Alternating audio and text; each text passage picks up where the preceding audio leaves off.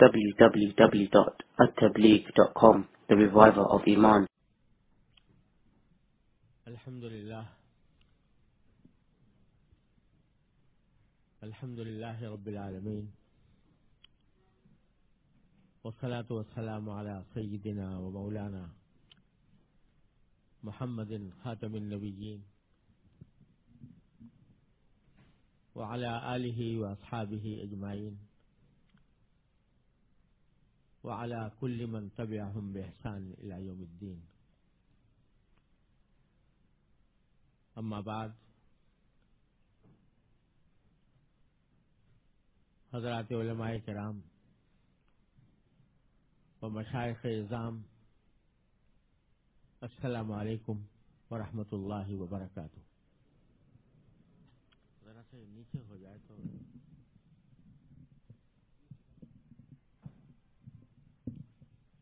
پھر وہیں جا کے بات کریں.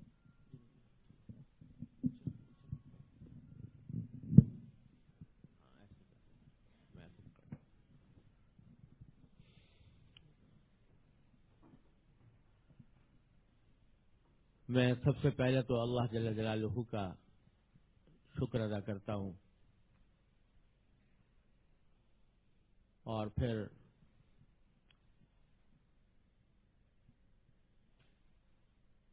ادارہ الخیر فاؤنڈیشن کے سربراہ جناب امام قاسم صاحب کا اور مولانا عبد المنتقم صاحب کا کہ انہوں نے مجھ ناچیز کو علماء کرام کے اس سیدھا مجمع میں حاضری اور ان سے ملاقات کا شرف عطا فرمایا، اور اس طرح یہ شرف حاصل ہوا کہ صرف شاید ایک دن کے نوٹس پر یہ اجتماع بلایا گیا،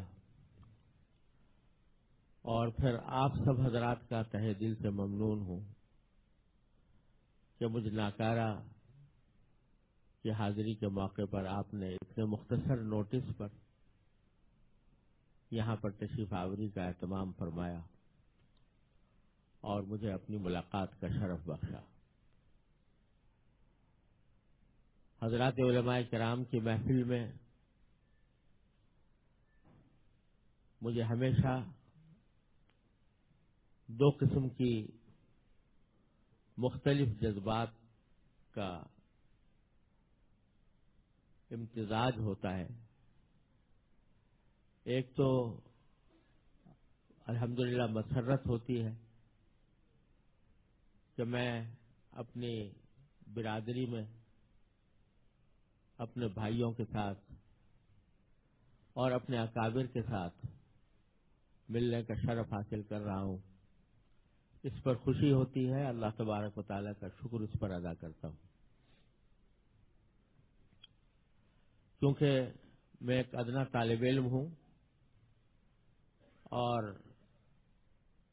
حضرات علماء کرام میرے لیے سرتاج ہیں، میرے لیے قابل صد احترام و تکریم ہے. ان کی زیارت، ان سے ملاقات بذات خود ایک بڑی سعادت ہے. لیکن دوسری طرف جب مجھے حضرات علماء کرام سے کچھ خطاب کرنے کی دعوت دی جاتی ہے، ان سے کچھ گزارشات پیش کرنے کی دعوت دی جاتی ہے، تو دوسرا متضاد جذبہ یہ پیدا ہوتا ہے کہ میں کہاں اور علماء کرام کہاں. میں اس لائق نہیں ہوں کہ ان کی خدمت میں کوئی نصیحت پیش کروں یا کوئی گزارشات پیش کروں. ان کے سامنے لب کشائی اپنی حیثیت سے زیادہ معلوم ہوتی. لیکن ساتھ ہی میں ہمیشہ یہ کہا کرتا ہوں کہ جب کبھی ایسا موقع آتا ہے تو میں یہ تصور کر لیتا ہوں کہ ہمارے دینی مدارس میں جن سے ہم لوگ پڑھے ہیں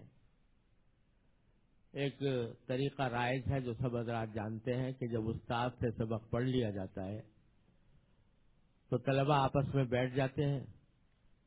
اور ان میں سے کسی ایک کو منتخب کر لیتے ہیں، وہ تکرار کرا دیتا ہے۔ تکرار کرانے والا وہ بھی ساتھی ہوتا ہے، وہ تکرار کرانے کی وجہ سے استاد نہیں بن جاتا، کبھی ایک ساتھی تکرار کراتا ہے، کبھی دوسرا کراتا ہے۔ تو میں ایسے موقع پر یہ اپنے آپ کو تصور کر لیتا ہوں کہ میں اپنے بزرگوں سے جو باتیں سنی ہیں اور جو الحمدللہ دل میں بیٹھی ہوئی ہے ان کا میں تکرار کرا رہا ہوں۔ اللہ تبارک و تعالیٰ صحیح طریقے سے وہ تکرار کرنے کی توفیق عطا فرمائے۔ جو کچھ بھی عرض کروں گا وہ انشاءاللہ اپنے اکابر سے جو کچھ سنا ہے، سیکھا ہے، پڑھا ہے، اسی کی روشنی میں عرض کروں گا۔ اس لیے میری ذاتی کوئی بات نہیں ہے، اپنے اکابر سے سنی ہوئی باتیں ہیں۔ البتہ اس میں ہو سکتا ہے کہ کچھ اپنا استنباط بھی ہو، اور استنباط کے بارے میں آپ حضرات جانتے ہیں کہ اس استنباط میں اللہ تبارک و تعالی نے ایک دروازہ کھولا ہوا ہے، تو اس کی وجہ سے وہ بھی در حقیقت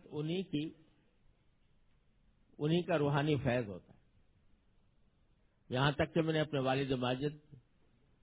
حضرت مولانا مفتی محمد شفیع صاحب قدس اللہ تعالی سرہ سے ایک مرتبہ سنا۔ کیا سنا کہ میں نے ایک تحریر لکھی تھی جو ایک فقہی مسئلے سے متعلق تھی، اور اس میں ایک بڑے عالم سے اختلاف کیا گیا تھا کسی فقہی مسئلے کے مسئلے میں۔ احترام کے ساتھ، ادب کے ساتھ اور تمام رعایتوں کو مد نظر رکھتے ہوئے فقہی طور پر استنباط میں ان سے تھوڑا سا اختلاف کیا گیا تھا، اور وہ مسئلہ لکھ کر میں نے اپنے والد ماجد رحمۃ اللہ علیہ کی خدمت میں پیش کیا، تو انہوں نے اس کے اوپر ایک تحریر لکھی اور اس میں ایک جملہ لکھا، بڑا معنی خیز جملہ یہ لکھا کہ الحمدللہ میں نے یہ تحریر دیکھی، میں اس میں جو کچھ بات کہی گئی ہے میں اس سے متفق ہوں اور میرے نزدیک وہ صحیح ہے، اور خاص طور سے اپنے اکابر سے کوئی علمی اختلاف کرتے ہوئے ان کے ادب و احترام کو ملحوظ رکھنا یہ سلامت فکر کی دلیل ہے۔ اور در حقیقت اگر اپنے کسی بڑے سے کسی علمی مسئلے میں اختلاف بھی کیا جاتا ہے تو یہ اسی بڑے کا معنوی فیض ہوتا ہے، اسی بڑے کا معنوی فیض ہوتا ہے۔ لہذا اس اختلاف کو بے ادبی پر محمول نہیں کرنا چاہیے، بلکہ یہ سمجھنا چاہیے یہ بھی انہی کا معنوی فیض ہے کہ اصل میں تو علم ان کے پاس تھا، اس علم کی روشنی میں شعاعیں مختلف نکلی، ایک شعاع ایک طرف چلی گئی، ایک شعاع دوسری طرف چلی گئی، لیکن فیض کا مرکز اور چشمہ ایک ہی ہے۔ اس لیے استنباط کے اندر اللہ تبارک و تعالی نے بڑا توسع رکھا ہے۔ تو اس لیے جو کچھ عرض کروں گا انشاءاللہ وہ اپنے اکابری کی تعلیمات اور ان کی ہدایات کی روشنی میں ہوگا۔ اللہ تبارک و تعالی اپنے رضا کے مطابق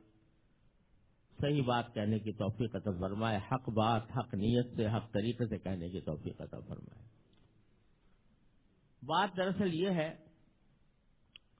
کہ آج اس وقت عالم اسلام، اسلامی دنیا مشرق سے لے کر مغرب تک ایسے پیچیدہ مسائل سے دوچار ہے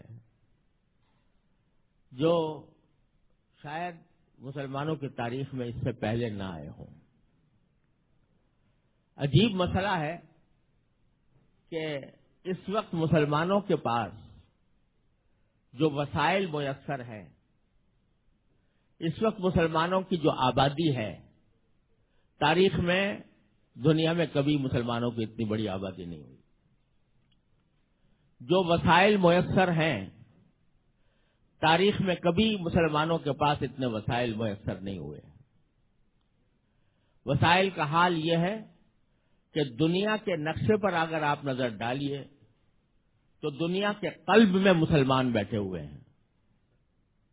دنیا کے وسط میں مسلمان بیٹھے ہوئے ہیں، دنیا کی عظیم ترین شاہراہیں مسلمانوں کے قبضے میں ہیں۔ آبنائے باسفورس ان کے پاس ہے،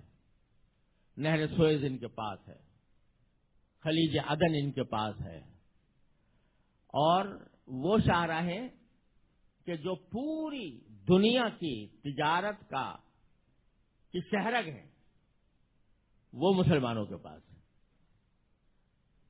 وسائل کا عالم یہ ہے کہ ساری دنیا میں تیل، جس کو آج کی اصطلاح میں زر سیال کہا جاتا ہے، بہتا ہوا سونا، اس پر مسلمانوں کو تقریباً اجارہ داری حاصل ہے، اور تیل کے سارے مراکز ان کے پاس ہیں۔ دولت کے اعتبار سے بھی اگر دیکھا جائے تو شاید مسلمانوں کے پاس دولت اس سے پہلے کبھی اتنی نہیں ہوئی جتنی مسلمانوں کے پاس آج ہے۔ لیکن اس ساری آبادی کے باوجود اور اس سارے وسائل کی بہتات کے باوجود صورتحال یہ ہے کہ جہاں مسلمان ہے کسی نہ کسی مسئلے سے دوچار ہے، اور ان مسائل میں اس طرح گرفتار ہے کہ اس کو آگے بڑھنے کی جرت نہیں ہو رہی، آگے بڑھنے کا حوصلہ نہیں ہو رہا، اور ان سے نمٹنے کی راہ نظر نہیں آ رہی۔ تو یہ عجیب معاملہ ہے کہ وسائل کی بہتات، آبادی کی زیادتی، اور اللہ تبارک و تعالیٰ کے دی ہوئی نعمتوں کی بہتات کے باوجود مسلمان شاید اتنے بڑے مسائل سے کبھی دوچار نہیں رہے جتنے آج ہیں۔ اور یہ بات آپ سب حضرات واقف ہیں کہ نبی کریم سرور دو عالم صلی اللہ علیہ وسلم نے ارشاد فرمایا تھا کہ ایک وقت ایسا آ جائے گا کہ جب لوگ جو ہیں مسلمانوں کو اپنے دسترخوان، اپنے اس طرح دعوت دیں گے جیسے کہ ایک دوسرے کو کھانے پر، دسترخوان پر دعوت دی جاتی ہے۔ تو صحابہ کرام رضی اللہ تعالی عنہ اجمعین نے پوچھا کہ یا رسول اللہ، کیا اس وقت مسلمانوں کی تعداد کم ہوگی؟ تو فرمایا کہ تعداد تو بہت ہوگی، لیکن تعداد زیادہ ہونے کے باوجود انہم کا غصاء السیل، وہ ایسے ہوں گے جیسے سیلاب کے اندر تنکے بہتے ہوئے جا رہے ہیں۔ ان تنکوں کو اگر کوئی گننا چاہے تو گن بھی نہیں سکتا، اتنی ان گنت تنکے ہوتے ہیں، لیکن اس کے باوجود ان کی حیثیت ایسی ہے کہ سیلاب جس طرف بہا کر لے جا رہا ہے اس طرف وہ جا رہے ہیں۔ تو یہ کیفیت آج ہمیں آنکھوں سے نظر آ رہی ہے۔ کیوں پیدا ہوئی یہ کیفیت؟ اور اس کیفیت کے پیدا ہونے کے کیا اسباب ہیں؟ اس پر جب کبھی ہم بات کرتے ہیں تو اکثر و بیشتر زبان پر یہ آتا ہے کہ یہ ہمارے دشمنوں کی سازشیں ہیں، دشمنوں نے ہمیں اس مقام تک پہنچا دیا ہے، چاروں طرف سے ہم دشمنوں میں گھرے ہوئے ہیں، دشمنوں کی سازشوں کے نتیجے میں ہم بے عزت بھی ہیں اور اپنے مسائل سے دوچار بھی ہیں۔ یہ بات اپنی جگہ درست بھی ہو سکتی ہے، درست ہے بھی، لیکن سوال یہ ہے کہ دشمن سے آپ کیا توقع رکھتے ہیں؟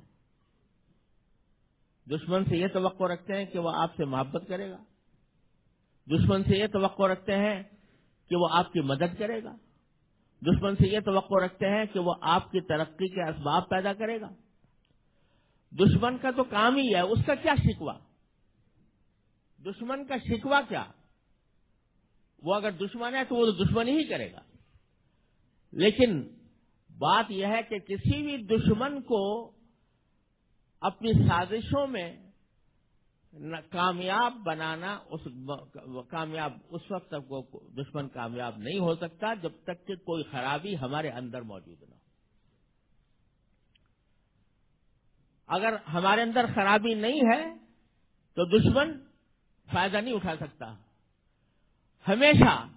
اسلام کی تاریخ اس بات کی گواہ ہے کہ جب کبھی مسلمانوں کو نقصان پہنچا یا دشمنوں کی سازشیں ناکامیاب ہوئیں، دشمن ان پر فتح یاب ہوئے، تو وہ ان کی طاقت کی وجہ سے نہیں، ان کی بہادری کی وجہ سے نہیں، بلکہ مسلمانوں کی اپنی کسی خرابی یا اس کے کسی نقصان کی وجہ سے ہوئی. لہذا یہ جو ہم بیٹھ کر مجلسوں میں برا بھلا کہتے رہتے ہیں کہ فلاں نے ہمارے ساتھ یہ کر دیا، فلاں نے یہ کر دیا، فلاں نے یہ کر دیا، لیکن اصل بات یہ ہے کہ پہلے ہمیں اپنے گریبان میں بھی منہ ڈال کر دیکھنا چاہیے کہ وہ کیا وجہ ہے جس کی بنا پر دشمن جو ہے وہ کامیاب ہو رہا ہے اور دشمن ہمارے خلاف سازشوں کے اندر اس کی تدبیریں کارگر ہو رہی ہے. یہ نقطۂ نظر ایسا ہے جو ہمیں ایک بہت بڑی لمحہ فکریہ ہے، ہمارے لیے سوچ کا سامان پیدا کرتا ہے. تو اس موقع پر ان تمام اسباب، ان تمام خرابیوں کا احاطہ تو ممکن نہیں ہے، لیکن میں حضرت شیخ الہند مولانا محمود الحسن صاحب قدس اللہ تعالی سرہ کا ایک جملہ نقل کرتا ہوں. میرے والد ماجد حضرت مولانا مفتی محمد شفیع صاحب قدس اللہ تعالی سرہ، حضرت شیخ الہند مولانا محمود الحسن صاحب، آپ سب حضرات ان سے اچھی طرح واقف ہیں. ان کے مرید بھی تھے اور میرے والد ماجد فرمایا کرتے تھے کہ میں اپنے بچپن میں عصر کے بعد جب میرے ہم اور بچے کھیل کود میں لگ جایا کرتے تھے، میرا معمول یہ تھا کہ میں حضرت شیخ الہند رحمۃ اللہ علیہ کی مجلس میں حاضر ہو کر بیٹھ جاتا تھا. شیخ الہند دارالعلوم دیوبند کے احاطے میں ایک جگہ تشریف فرما ہوتے، دارالعلوم کے اساتذہ اور طلباء حاضر ہو جایا کرتے تھے، جس کو آنا ہوتا تھا آ جاتا تھا اور حضرت کی صحبت میں بیٹھتے تھے اور حضرت مختلف باتیں فرمایا کرتے تھے. اور حضرت والد ماجد رحمۃ اللہ علیہ کو اس وقت کی بہت سی باتیں یاد تھیں اور ہمیں یاد ہے بچپن سے حضرت والد صاحب ان کا تذکرہ فرماتے رہتے تھے، وہ باتیں ہمیں سناتے رہتے تھے. ان میں سے ایک بات کہ جب حضرت شیخ الہند مولانا محمود الحسن صاحب رحمۃ اللہ علیہ مالٹا کی گرفتاری سے واپس دیوبند تشریف لائے، آپ سب حضرات تاریخ سے واقف ہیں، مالٹا میں قید ہوئے تھے، وہاں سے جب واپس تشریف لائے تو ایک دن اسی طرح مجلس میں تشریف فرما تھے اور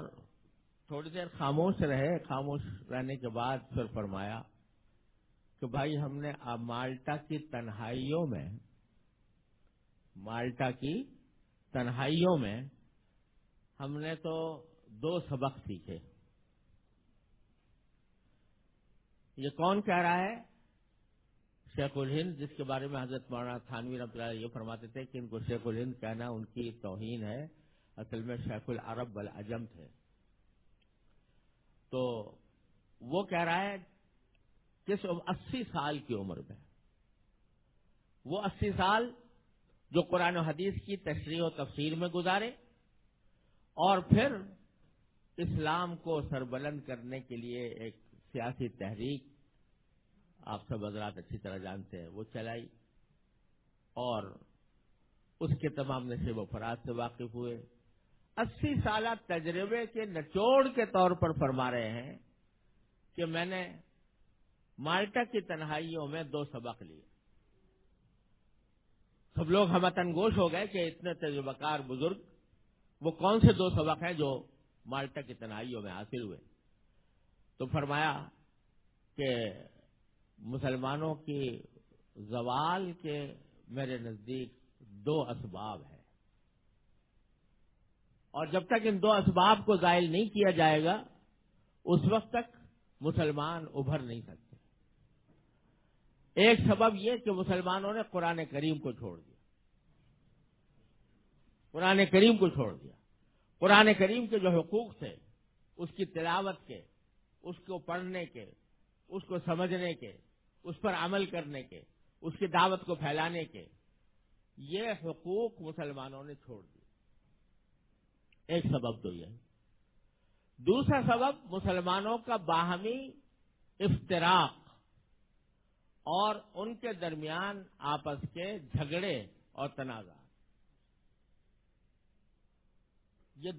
یہ دو چیزیں فرمایا کہ بنیادی سبب ہیں۔ جب تک یہ دو سبب دور نہیں ہوں گے، مسلمانوں کی مشکلات کا، ان کے مسائل کا حل نہیں نکلے گا۔ تو آگے پھر انہوں نے یہ فرمایا کہ میں اپنی آئندہ زندگی، اپنی آنے والی زندگی میں انہی دو کاموں کے لیے وقف کرنا چاہتا ہوں کہ قرآن کریم کی خدمت کروں اور اس کی نشر و اشاعت کی فکر کروں اور دوسرے مسلمانوں میں اتحاد و اتفاق کی کوشش کروں۔ تو ان دونوں باتوں میں سے پہلی بات قرآن کریم کی، اس وقت میں اس کی تفصیل میں نہیں جاتا، اس لیے کہ الحمدللہ سب حضرات اس کی اہمیت سے بھی واقف ہیں اور اپنے طور پر کسی قدر کوشش بھی کر رہے ہیں۔ لیکن دوسری بات جو در حقیقت قرآن پر عمل کا ہی ایک لازمی نتیجہ تھا، وہ باہمی افتراق و اختلاف، باہمی افتراق اور شقاق، لڑائیاں، جھگڑے، فرقہ واریت، ایک دوسرے کے خلاف محاذ آرائی، اس نے ہمیں تباہ کیا۔ اور جب تک یہ صورتحال درست نہیں ہوگی، اس وقت تک ہمیں دشمنوں کا شکوہ کرنے کا اختیار اور حق نہیں ہے۔ اگر ہم خود اپنے افتراق اور انتشار کو ختم نہیں کریں گے، اور اگر ہم خود اپنے صفوں میں اتحاد پیدا کر کے قرآن کے سبق واعتصموا بحبل اللہ جمیعا ولا تفرقوا، جب اس کی طرف جب تک نہیں آئیں گے، اس وقت تک دشمن تو اس افتراق کو استعمال کرتے ہی رہیں گے، اور ان سے اس کے سوا اور کیا توقع کی جا سکتی ہے۔ اس پر میں تھوڑی سی بات کرنا چاہتا ہوں کہ یہ جو افتراق اور انتشار جس کا حضرت شیخ الہند نے ذکر فرمایا، مسلمانوں کے درمیان جھگڑے، مسلمانوں کے درمیان اختلافات، یہ ان اختلافات نے مسلمانوں کی قوت کو پارا پارا کر دیا۔ پارا پارا کرنے کے نتیجے میں دشمنوں کو موقع مل گیا اور بجا طور پر مل گیا کہ وہ ہمیں خود ہمارے خلاف استعمال کریں۔ تو یہاں یہ سمجھنے کی بات ہے کہ شریعت نے اور نبی کریم سرور عالم صلی اللہ علیہ وسلم کی سنت نے، صحابہ کرام کے عمل نے، بزرگان دین کے تعامل نے یہ بات واضح کی ہے کہ اختلاف کی بہت ساری قسمیں ہوتی ہیں، بہت ساری قسمیں ہوتی ہیں۔ ایک اختلاف ہے کفر و ایمان کا اختلاف، ایک اختلاف ہے فسق و فجور اور صلاح کا اختلاف، ایک اختلاف ہے بدعت اور سنت کا اختلاف، ایک اختلاف ہے اجتہاد کا اختلاف، ایک اختلاف ہے مسلک کا اختلاف، ایک اختلاف ہے مزاج و مذاق کا اختلاف۔ یہ اختلاف کی مختلف صورتیں بھی ہیں، مختلف مدارج بھی ہیں، ہر اختلاف کا حکم علیحدہ ہے۔ جو کفر اور ایمان کا اختلاف ہے، ایمان اور کفر کا اختلاف ہے، وہ حق و باطل کا اختلاف ہے، لیکن اس اختلاف کا مطلب بھی لڑائی نہیں ہے، اس اختلاف کا مطلب بھی نفرتیں نہیں ہیں۔ اس اختلاف کا مطلب یہ ہے کہ ہر جو صاحب ایمان ہے وہ اپنے ایمان کی حفاظت کرے، اس ایمان کے اوپر عمل کرے، اس کے تقاضوں پر عمل پیرا ہو۔ لیکن جو غیر مسلم ہے، کافر ہے، تو اس کافر کی نفرت نہیں ہے، نفرت کفر سے ہے، کافر کی ذات سے نہیں ہے،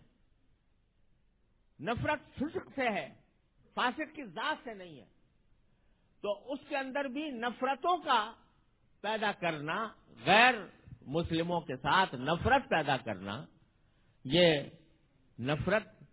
اسلام نے نہیں سکھائی، یہ ہمارے دین نے نہیں سکھائی۔ ایک شخص جو کفر کی گمراہی میں بیچارہ مبتلا ہے تو وہ در حقیقت غصے کا مستحق نہیں ہے، نفرت کا مستحق نہیں ہے، وہ رحم دلی کا مستحق ہے، یعنی اس بات کا کہ یہ کسی طرح اللہ تبارک و تعالی اس کو اس غلط راستے سے نکال کر صحیح راستے پر لے آئے، یہ تمنا ہونی چاہیے، یہ تڑپ ہونی چاہیے، اور یہ جذبہ ہونا چاہیے کہ میں کوئی ایسا طریقہ اختیار کروں کہ جس کے نتیجے میں یہ غلط راستے سے صحیح راستے کی طرف آ جائے۔ نبی کریم سرور دو عالم صلی اللہ علیہ وسلم فرماتے ہیں کہ میری مثال اس شخص کی سی ہے جس نے آگ جلائی اور آگ کے اندر پروانے آ کر گر رہے ہیں، میں کولیاں بھر بھر کر ان پروانے کو آگ سے بچانا چاہتا ہوں، ہٹانا چاہتا ہوں، اور میں اس فکر میں ہوں کہ کسی طرح یہ بچ جائے۔ کافر لوگ نفرت کر رہے ہیں، غیر مسلم نفرت کر رہے ہیں، اور نفرت ہی نہیں کر رہے، گالیاں دے رہے ہیں، وہ پتھر برسا رہے ہیں، لیکن نبی رحمت صلی اللہ علیہ وسلم فرماتے ہیں یا رب اغفر لهم ان قوم لا يعلمون، اے اللہ ان کے مغفرت فرما دے، ان کو ابھی پتہ نہیں حقیقت کا۔ اگر نفرت ہوتی تو سرکار دو عالم صلی اللہ علیہ وسلم یہ نہ فرماتے کہ یا اللہ ان کو تباہ نہ کیجیے، ان کو برباد نہ کیجیے، ہو سکتا ہے ان کے پشتوں سے ایسے لوگ پیدا ہو جائیں جو حق کے علم بردار ہوں، ان کو فرما رہے ہیں کہ یا اللہ ان کی مغفرت، یہ علم نہیں، یہ جان نہیں رہے، بیچارے نادان ہیں، اس واسطے میری مخالفت کر رہے ہیں، جو گالیاں دے رہے ہیں، جو پتھر برسا رہے ہیں، جو دشمنی کر رہے ہیں، ان کے ساتھ بھی رسول کریم صلی اللہ علیہ وسلم کا یہ معاملہ تھا، اور اس درجہ تھا کہ راتوں کو رو رہے ہیں اور جان ہلکان کیے ہوئے ہیں کہ کسی طرح یہ راہ راست پر آ جائیں، لعلک، یہاں تک کہ اللہ تعالیٰ کو کہنا پڑا کہ لعلک باخع نفسک الا یکونوا مؤمنین، کہ کیا آپ اپنی جان کو ہلاک کر ڈالیں گے اس بنا پر کہ یہ ایمان نہیں لا رہے ہیں۔ آپ نے اپنا فریضہ ادا کر دیا، کتنا آپ قرآن بھرا ہوا ہے سرکار دو عالم صلی اللہ علیہ وسلم کو اس تسلی دینے سے۔ تو اگر نفرت ہوتی تو نفرت کے ساتھ یہ درد مندی نہیں ہو سکتی تھی، لہذا یہ میں حضرت حکیم علومت رحمۃ اللہ علیہ کی بات نقل کر رہا ہوں، اپنے والد ماجد کی نقل کر رہا ہوں کہ نفرت کفر سے نہیں، کافر سے نہیں ہے، کفر سے ہے، فاسق سے نہیں ہے، فسق سے ہے، اور اس کو یہ سمجھنا چاہیے کہ یہ قابل رحم ہے، ان کے ساتھ رحم دلی کا معاملہ کرنا چاہیے، اللہ تعالیٰ سے دعا کرنی چاہیے، اللہ تعالیٰ سے مانگنا چاہیے کہ یہ راہ راست پر آ جائے۔ میرے ابھی آپ حضرات کو شاید پتہ چلا ہوگا، میرے ایک مرحوم خسر صاحب تھے، جناب شرافت حسین صاحب مرحوم، ماشاءاللہ ان کی وفات کا بہت زیادہ لوگوں کو پتہ بھی چل گیا، تعزیت بھی کر رہے ہیں لوگ۔ تو بیچارے عالم نہیں تھے، درس نظامی پڑھے ہوئے نہیں تھے، تاجر تھے، لیکن اللہ تعالیٰ نے بزرگوں کی صحبت عطا فرمائی، اور اس کی وجہ سے میں ایسا بے نفس انسان، ایسے اپنی ذات کو فنا کیے ہوئے انسان میں نے بہت کم دیکھے ہیں۔ اللہ تعالیٰ نے ان کو عجیب صلاحیت و نظارت۔ ان کی ایک بات میں آپ سے نقل کرتا ہوں، میں نے آج ساری زندگی ان کی زبان سے کبھی غیبت نہیں سنی، کسی کی شکایت نہیں سنی، لیکن اگر کبھی برصغیر تذکرہ کسی شخص کا ذکر اس طرح آ جاتا کہ اس سے پوچھا جا رہا ہے کہ بھئی وہ دینی اعتبار سے کیسے ہیں، دیندار ہیں کہ نہیں ہیں، تو ایک عجیب جملہ ہمیشہ ان کے زبان سے یہ جملہ آتا تھا کہ بیچارے نماز مسجد میں نظر نہیں آتے، بیچارے کا لفظ استعمال کرتے تھے کہ بیچارے دین سے وہ زیادہ تعلق نہیں ہے بیچاروں کا، یعنی اس طرح بیان کرتے ہیں جیسے کوئی بیمار کا ذکر کرتا ہے کہ وہ بیچارہ فلاں بیماری میں مبتلا ہے، تو اس کو بیچارہ کہا جاتا ہے کہ بیچارے کو کینسر ہو گیا، بیچارے کو ٹی بی ہو گئی، بیچارے کو بیمار ہے. اس طرح وہ بیچارے کہہ کر ذکر کیا کرتے تھے. یہ تعلیم تھی بزرگوں کی کہ کسی بھی کافر کے ساتھ بھی، کسی غیر مسلم کے ساتھ بھی جو ہے وہ معاملہ نفرت کا نہیں، محبت کا معاملہ. البتہ محبت کے عنوان مختلف ہوتے ہیں. اس محبت کا ایک عنوان یہ ہے کہ اللہ تعالیٰ ان کو اپنی رحمت سے اسلام کی ہدایت عطا فرما دے. جب اس محبت کے ساتھ دعوت ہوتی ہے تو اس دعوت میں اثر ہوتا ہے، اس دعوت کا فائدہ پہنچتا ہے. جب پتہ چلتا ہے غیر مسلموں کو، یہ پتہ چلتا ہے کہ یہ ہم سے نفرت نہیں کرتے، یہ ہم سے محبت کرتے ہیں، یہ ہمارے بدخواہ نہیں ہیں، یہ ہمارے خیر خواہ ہیں، تو پھر وہ قریب قرب پیدا ہوتا ہے. قرب پیدا ہوتا ہے تو اس قرب کے نتیجے میں جب نور اس ایمان کا اگر قلب کے اندر موجود ہو تو اس قرب کے نتیجے میں نور دوسرے کی طرف منتقل ہوتا ہے. اسی لیے حضرات صحابہ کرام رضی اللہ تعالیٰ مجمعین کو دیکھیے. ہم سب ہندوستان کے اکثر و بیشتر جو یہاں بیٹھے ہیں بر صغیر کے مسلمان ہیں. ہم سب ممنون احسان کس کے ہیں؟ کس طرح ہم مسلمان ہوئے؟ ہندوستان میں سب سے پہلا اسلام جو آیا وہ مالابار کے علاقے میں آیا. وہاں کوئی تبلیغ جماعت نہیں گئی تھی، وہاں کوئی جہادی تحریک نہیں پہنچی تھی، کوئی جہادی تنظیم نہیں پہنچی تھی. وہاں تاجر لوگ پہنچے تھے. صحابہ کرام تجارت کی غرض سے گئے تھے اور تجارت کے دوران انہوں نے کوئی باقاعدہ تبلیغی مہم نہیں چلائی تھی، لیکن انہوں نے اپنے وہاں کے رہنے والوں کے ساتھ جس محبت کا معاملہ کیا، جس احسان کا، حسن سلوک کا، جن اخلاق فاضلہ کا مظاہرہ کیا، انہوں نے ان کو قرب پیدا کیا. اس قرب کے نتیجے میں اللہ تعالیٰ نے ان کو مسلمان کیا. آج ہم آپ انہی کی بدولت ہم مسلمان بیٹھے ہوئے ہیں. جہاں پر بھی بر صغیر کے مسلمان ہیں ان کی بدولت مسلمان. تو ایک اختلاف جو ہے وہ کفر اور اسلام کا اختلاف ہے. کفر اسلام کا اختلاف، حق و باطل کا اختلاف ہے، مگر اس کے لیے بھی، اس میں بھی نفرت نہیں ہے، اس میں بھی محبت ہے، اس میں خیر خواہی ہے، اس میں ہمدردی ہے. اگرچہ حق و باطل ہے. ہم سے اگر پوچھا جائے حق ہے یا باطل ہے، کہیں گے باطل ہے. لیکن باطل ہونے کے باوجود ایسے ہی کہیں گے جیسے کسی بیمار کو کہا جاتا ہے کہ اس کو فلاں بیماری لائق ہے، لیکن اس بیماری کی وجہ سے اس پر غصہ نہیں آتا، اس بیماری کی وجہ سے اسے نفرت نہیں کی جاتی، اس بیماری کی وجہ سے اس سے محبت کی جاتی ہے، اس سے ہمدردی کی جاتی ہے. تو اختلاف کا ایک سطح یہ ہے. ہاں، اگر فرض کرو کہ کسی وقت میں ضرورت پیش آ جائے کہ وہ حملہ آور ہوں اور دفاع کرنا پڑے تو پھر بے شک جہاد بھی شریعت کا ایک اہم حکم ہے. لیکن آج جہاد کو بدنام کر کے وہ اتنے غلط معنی کے اوپر محمول کیا جا رہا ہے کہ جس سے جہاد کی حقیقت مسخ ہو. جہاد نبی کریم سرور دو عالم صلی اللہ علیہ وسلم نے مشروع فرمایا، قرآن کریم نے اس کی تعلیم دی. ہمیں اس کے اسلام کا ایک اہم رکن ہونے سے کبھی شرمانا نہیں چاہیے، کبھی اس میں اپولوجیٹک نہیں ہونا چاہیے. ہمارے دین کا ایک اہم حصہ ہے جہاد. لیکن وہ جہاد جو نبی کریم سرور دو عالم صلی اللہ علیہ وسلم نے سکھایا تھا، وہ جہاد نہیں جس کا نام لے کر آج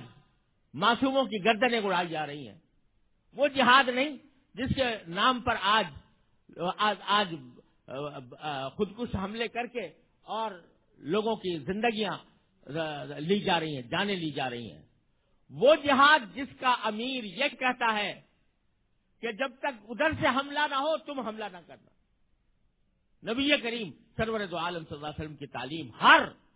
جہاد کے ہر لشکر کو یہ تعلیم تھی کہ جب تک ادھر سے حملہ نہ ہو تم حملہ آور نہ ہونا. آپ کے ہر جہاد کے اندر یہ تعلیم تھی کہ لا تقتلوا ولیدن ولا شیخا صبیا ولا شیخا فانیا ولا امرأۃ، کسی بچے کے اوپر ہاتھ نہ اٹھانا، کسی عورت پر ہاتھ نہ اٹھانا، کسی بوڑھے پر ہاتھ نہ اٹھانا، جو لوگ عبادت میں مشغول ہیں ان کے اوپر ہاتھ نہ اٹھانا، یہ وہ جہاد تھا۔ یہ اس دور میں نبی کریم سرور دو عالم صلی اللہ علیہ وسلم یہ بات فرما رہے ہیں جب جنگ کا دنیا میں کوئی قانون نہیں تھا، جنگ کے لیے کوئی ضابطہ مقرر نہیں تھا۔ جنگ کے معنی یہ ہے کہ جب دشمن سامنے آ گیا تو ہر کام جائز ہے، لیکن یہ جنگ، یہ جہاد رسول کریم صلی اللہ علیہ وسلم نے جو سکھایا اس میں حدود و قوانین متعین فرمائے، اس کے ضوابط متعین فرمائے، کب جائز ہے کب ناجائز ہے، کتنا جائز ہے کتنا ناجائز ہے۔ اس لیے آپ یہ جہاد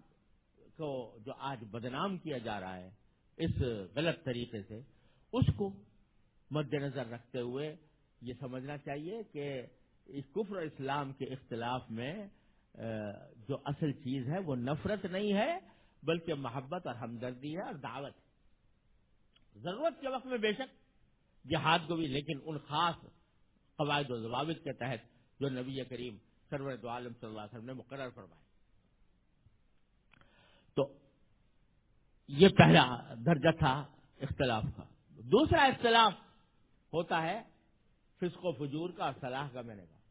اس میں بھی یہ بات ہے کہ نفرت فاسق سے نہیں ہے، نفرت فسق سے ہے، اور ہمارے دلوں میں یہ جذبہ ہونا چاہیے کہ ہم کسی طرح ان کو اس فسق و فجور سے نکالنے کے لیے کوئی جو بہتر راستہ ہے وہ اختیار کرے۔ تیسرا درجہ جو ہوتا ہے اختلاف کا وہ اجتہادی اختلاف۔ ایک قرآن سنت کی تشریح میں، مسائل شریعہ کے تعین میں اختلاف صحابہ کرام کے درمیان بھی ہوتا تھا، اور صحابہ کرام بھی ایک دوسرے سے اختلاف رکھتے تھے، لیکن حضرت علامہ ابن قیم رحمۃ اللہ علیہ اعلام الموقعین میں فرماتے ہیں، اور امام ابن عبد البر جامع بیان العلم والفضل کے اندر بیان فرماتے ہیں کہ باوجود سارے اختلافات کے کسی صحابی سے یہ منقول نہیں ہے کہ اس نے دوسرے صحابی کے پیچھے نماز پڑھنے سے اس وجہ سے انکار کیا ہو کہ ان کا اجتہاد میرے اجتہاد سے مختلف، ایک دوسرے کے پیچھے نماز بھی پڑھ رہے ہیں۔ یہاں تک عبداللہ بن مسعود رضی اللہ تعالیٰ عنہ مسلک کچھ اور ہے، لیکن امام نے کسی اور اپنے اجتہاد کے مطابق نماز پڑھائی ہے۔ حضرت عبداللہ بن مسعود فرماتے ہیں کہ میں نے انہی طرح پڑھی کیونکہ الخلاف شر، خلاف شر ہے، لیکن اجتہاد کے اختلاف کے باوجود محبتیں بھی ہیں، تعلق بھی ہے، باہمی تعاون بھی ہے، ایک دوسرے کے ساتھ تناصر بھی ہے، ایک دوسرے کا احترام بھی ہے، اور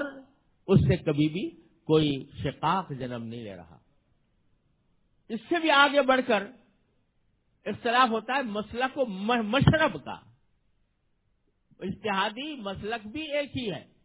لیکن طریقہ کار میں تھوڑا سا فرق ہو رہا ہے،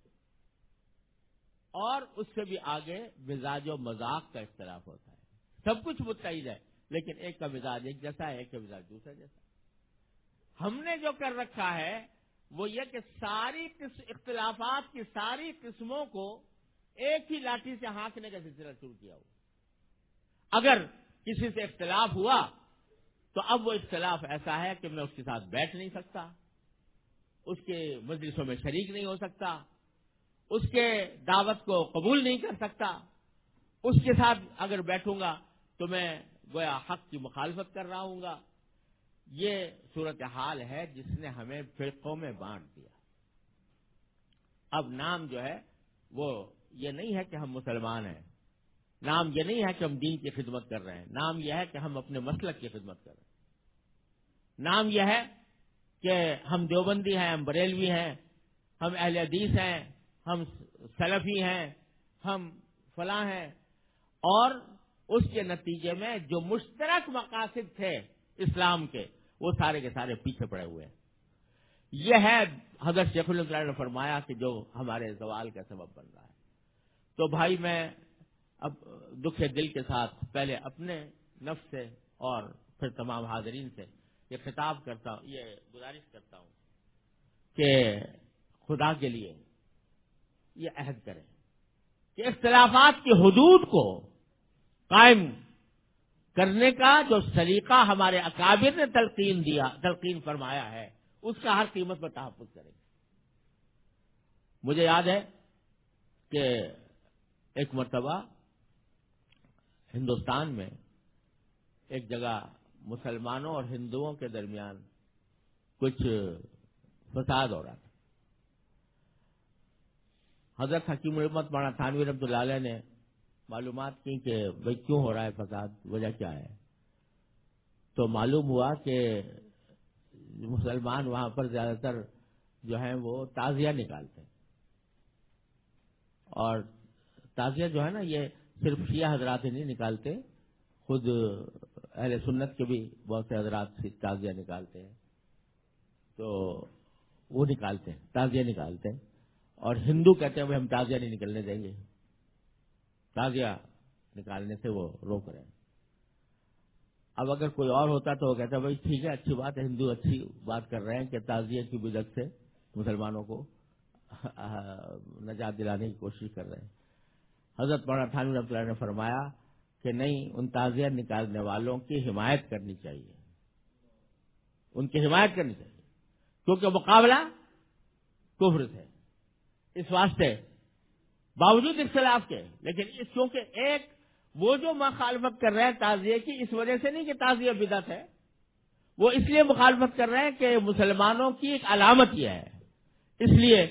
اس کی حمایت کرنی چاہیے۔ تو ہر مقام پر دیکھنا پڑتا ہے کہ اختلاف کو کس حد تک لے جایا جائے اور کس حد تک اس کے اوپر عمل کیا جائے، اور کون سے مشترک مقاصد ہیں جن میں ہم مل کر کام کریں۔ میں اس لیے یہ بات درد دل سے کہہ رہا ہوں اور بے تکلف سے کر رہا ہوں، ہمارا ملک بھی ان اختلافات کا شکار ہے، فرقہ واریتوں کا، لیکن مجھے آپ حضرات معاف کریں، یہاں مجھے برطانیہ میں خاص طور پر اختلافات کا ایک لامتناہی سلسلہ نظر آتا ہے، اور چھوٹی چھوٹی باتوں پر رویت ہلال یہ ایک ایسا مسئلہ ہے کہ وہ حل نہیں ہو کے دیتا، وہ تقسیم ہے، محلے تقسیم ہے، مسجد تقسیم ہے، خاندان تقسیم ہے، اجتہادی مسئلہ ہے، اس میں اجتہادی مسئلے کے اندر کوئی جانب باطل محض نہیں ہوتی، لیکن اگر مسلمان اپنا اتحاد برقرار رکھنے کے لیے کسی ایک ایسے عمل پر بھی متفق ہو جائیں جو جس کی اجتہاد میں گنجائش ہے تو ہونا چاہیے، لیکن جھگڑے ہیں، اختلافات ہیں، اس کی وجہ سے قوم جو ہے بٹی ہوئی ہے، اور اس کی وجہ سے ہم اپنے مشترک مقاصد کو بھولے ہوئے ہیں۔ یہ جو آج نعرہ لگایا جاتا ہے اسلاموفوبیا، اسلاموفوبیا، وہ اسلاموفوبیا کے بہت بڑے ذمہ دار ہم خود ہیں۔ اس بات کے ذمہ دار ہم ہیں کہ ہم میں سے کچھ لوگ نوجوان جو بظاہر مخلص بھی نظر آتے ہیں، ان کو گمراہ کیا جا رہا ہے، جہاد کا غلط مطلب بتایا جا رہا ہے، اور جہاد کا غلط مطلب بتا کر وہ ہتھیار اٹھا کر وہ چاہتے ہیں کہ جہاد کے احکام کے بالکل برعکس وہ ہتھیار اٹھا کر شر پھیلائیں، دہشت گردی کریں اور ان کو اسلام کے نام منسوب کریں۔ نوجوانوں کو گمراہ کیا جا رہا ہے کہ تمہارا فرض ہے کہ تم ہتھیار کے ذریعے شریعت نافذ کرو، چاہے وہ مسلمان ملکوں میں ہو چاہے غیر مسلم ملکوں میں ہو، اور تم ہتھیاروں کے ذریعے کام کرو، اور ان نوجوانوں کو صحیح ہدایت دینا اور صحیح راستے پر لانا یہ ہم سب کا مشترک فریضہ ہے، اور اس کام کے لیے سارے مسلمانوں کو اپنے سارے اختلافات بھلا کر، سارے اختلافات کو پش ڈال کر اس طرف جب تک کوشش نہیں کریں گے تو اس وقت تک یہ صورتحال جو ہے وہ اس طرح رہے گی کہ اس سے اسلام کو بھی بدنام کرنا ہوگا، جہاد کو بھی بدنام کرنا ہوگا، مسلمانوں کو بھی بدنام کرنا ہوگا، اور مسلمان اپنے اوپر خود یہ دہشت گردی کا ٹھپا لگا لیں گے۔ لہذا میں گزارش کرتا ہوں کہ اس وقت ہمارا سب سے بڑا مسئلہ یہ ہے کہ ہم اپنے نوجوانوں کو سنبھالیں، اپنے نئی نسلوں کو صحیح تعلیم و تربیت دیں، اور ان کو حقیقت حال سے آگاہ کریں، اور ان کو ایسے لوگوں کے ہاتھوں میں جانے سے بچائیں. ٹھیک ہے، یہ بات کہی جاتی ہے اور بڑی حد تک شاید صحیح بھی ہے کہ یہ جتنے بھی لوگ دہشت گرد تنظیمیں کہہ لیجئے یا جن کا نام انہوں نے اپنا جہادی تنظیمیں رکھا ہوا ہے، آپ اس کو جو بھی نام دے لیجئے، یہ بات شاید صحیح ہو اور اس کے بڑے قرائن بھی موجود ہیں کہ یہ خود دشمنوں کے کھڑے کیے ہوئے ہیں. اس لیے کھڑے کیے ہوئے ہیں تاکہ مسلمانوں کو دوہرا نقصان پہنچائیں، آپس میں لڑائیں بھی اور ساتھ ساتھ دشمنوں کو، مسلمانوں کو بدنام بھی کریں. اور یہ بات بالکل واضح ہو رہی ہے، کسی بھی تحریک کے کو جانچنے کا ایک بہت بڑا طریقہ یہ ہوتا ہے کہ اس کا بینیفیشری کون ہے، اس کا فائدہ کس کو پہنچ رہا ہے. تو آپ دیکھیں گے کہ بینیفیشری اگر کوئی ہے تو وہ اسلام دشمن طاقت ہے. لہذا یہ اپنی جگہ پر صحیح ہے، لیکن جیسے میں نے عرض کیا، دشمن اس وقت تک کامیاب نہیں ہوتا جب تک کبھی ہمارے اندر نہ ہو. ہم نے در حقیقت کوتاہی کی ہے، اپنے نوجوانوں کو سنبھالنے میں کوتاہی کی ہے، ان کے صحیح تعلیم و تربیت میں کوتاہی کی ہے، ان کو صحیح حالات سے واقف کرنے میں کوتاہی کی ہے. تو آج چونکہ مجمع ہے ماشاءاللہ اہل علم کا، ان حضرات کا جو اپنے اپنی جگہ مقتدا ہیں، تو میں سب سے پہلے اپنے سے خطاب کر رہا ہوں اور اپنے واسطے سے آپ حضرات سے کہ آج کی اس محفل میں اگر ہم اس سے فائدہ اٹھائیں کہ اللہ تبارک و تعالیٰ اپنے فضل و کرم سے ہمیں توفیق دے کہ خدا کے لیے اختلاف کوئی بری بات نہیں ہے، رائے میں اختلاف بھی ہوتا ہے، ہوتا رہا ہے، لیکن وہ شقاق کا ذریعہ نہیں بننا چاہیے. میرے والد ماجد رحمۃ اللہ علیہ کی کتاب ہے وحدت امت، جس کا عربی ترجمہ اخلاف ام شقاق کے نام سے چھپا ہے، جس میں یہ بتایا ہے کہ خلاف اور چیز ہے اور شقاق اور چیز ہے. خلاف برا نہیں ہے، رائے میں اختلاف ہو سکتا ہے، لیکن شقاق برا ہے کہ اس کے نتیجے میں ہم ایک دوسرے سے جدا ہو کر بیٹھ جائیں. تو ان اختلافات کو بھلا کر اور ان اختلافات کو پس پش ڈال کر اور ان کو اپنی حدود میں رکھ کر علمی حد تک، آپ بے شک علمی مدارس کے اندر جو اختلافات ہیں ان کے علمی دلائل بیان کریں، لیکن اس کو پھر قواریت کے ذریعے نہ بنائیں. سب مل کر تمام مسالک، تمام مکاتب فکر مل کر اس مشترک فتنے کا سدباب کریں اور مشترک مسائل کے لیے. آج چونکہ یہ صورتحال ہو رہی ہے، لہٰذا پروپیگنڈا غلط سلط ہو رہا ہے مسلمانوں کے خلاف. ہمارا فرض ہے کہ اس پروپیگنڈے کا عالمانہ مدلل دلائل کے ساتھ اس کا جواب دیں اور اس جواب دے کر اس فضا کو بدلنے کی کوشش کریں جو ہمارے خلاف ساری دنیا میں پیدا کرنے کی کوشش کی جا رہی ہے. یہ چند گزارشات مجھے اس وقت آپ حضرات کی خدمت میں پیش کرنی تھی. نماز مغرب کا وقت ہو گیا ہے، لہذا باتیں تو بہت سی کرنے کی ہیں، لیکن اگر آج اس مجلس میں ہم کسی طرح اس موضوع کے اوپر متفق ہو جائیں اور ہمارے اندر یہ جذبہ پیدا ہو جائے تو امید ہے کہ اللہ تبارک و تعالیٰ کی رحمتیں انشاءاللہ نازل ہوں گی اور اللہ تبارک و تعالیٰ اس مشکل حالات سے ہمیں نکلنے کی توفیق عطا فرمائے. ایک بات یہ بھی سمجھنی چاہیے کہ مایوسی پیدا کرنا بھی بری بات ہے، مایوسی پیدا کرنا بھی بری بات ہے. لہذا مایوس ہونے کے بجائے صحیح راستہ اختیار کر کے اللہ تعالیٰ سے رجوع کرنا چاہیے. انشاءاللہ اللہ تبارک و تعالیٰ ان حالات کو بدل دیں گے اور یہ ظلمتیں دور ہوں گی، اجالا پھیلے گا. وآخر دعوانا الحمدللہ.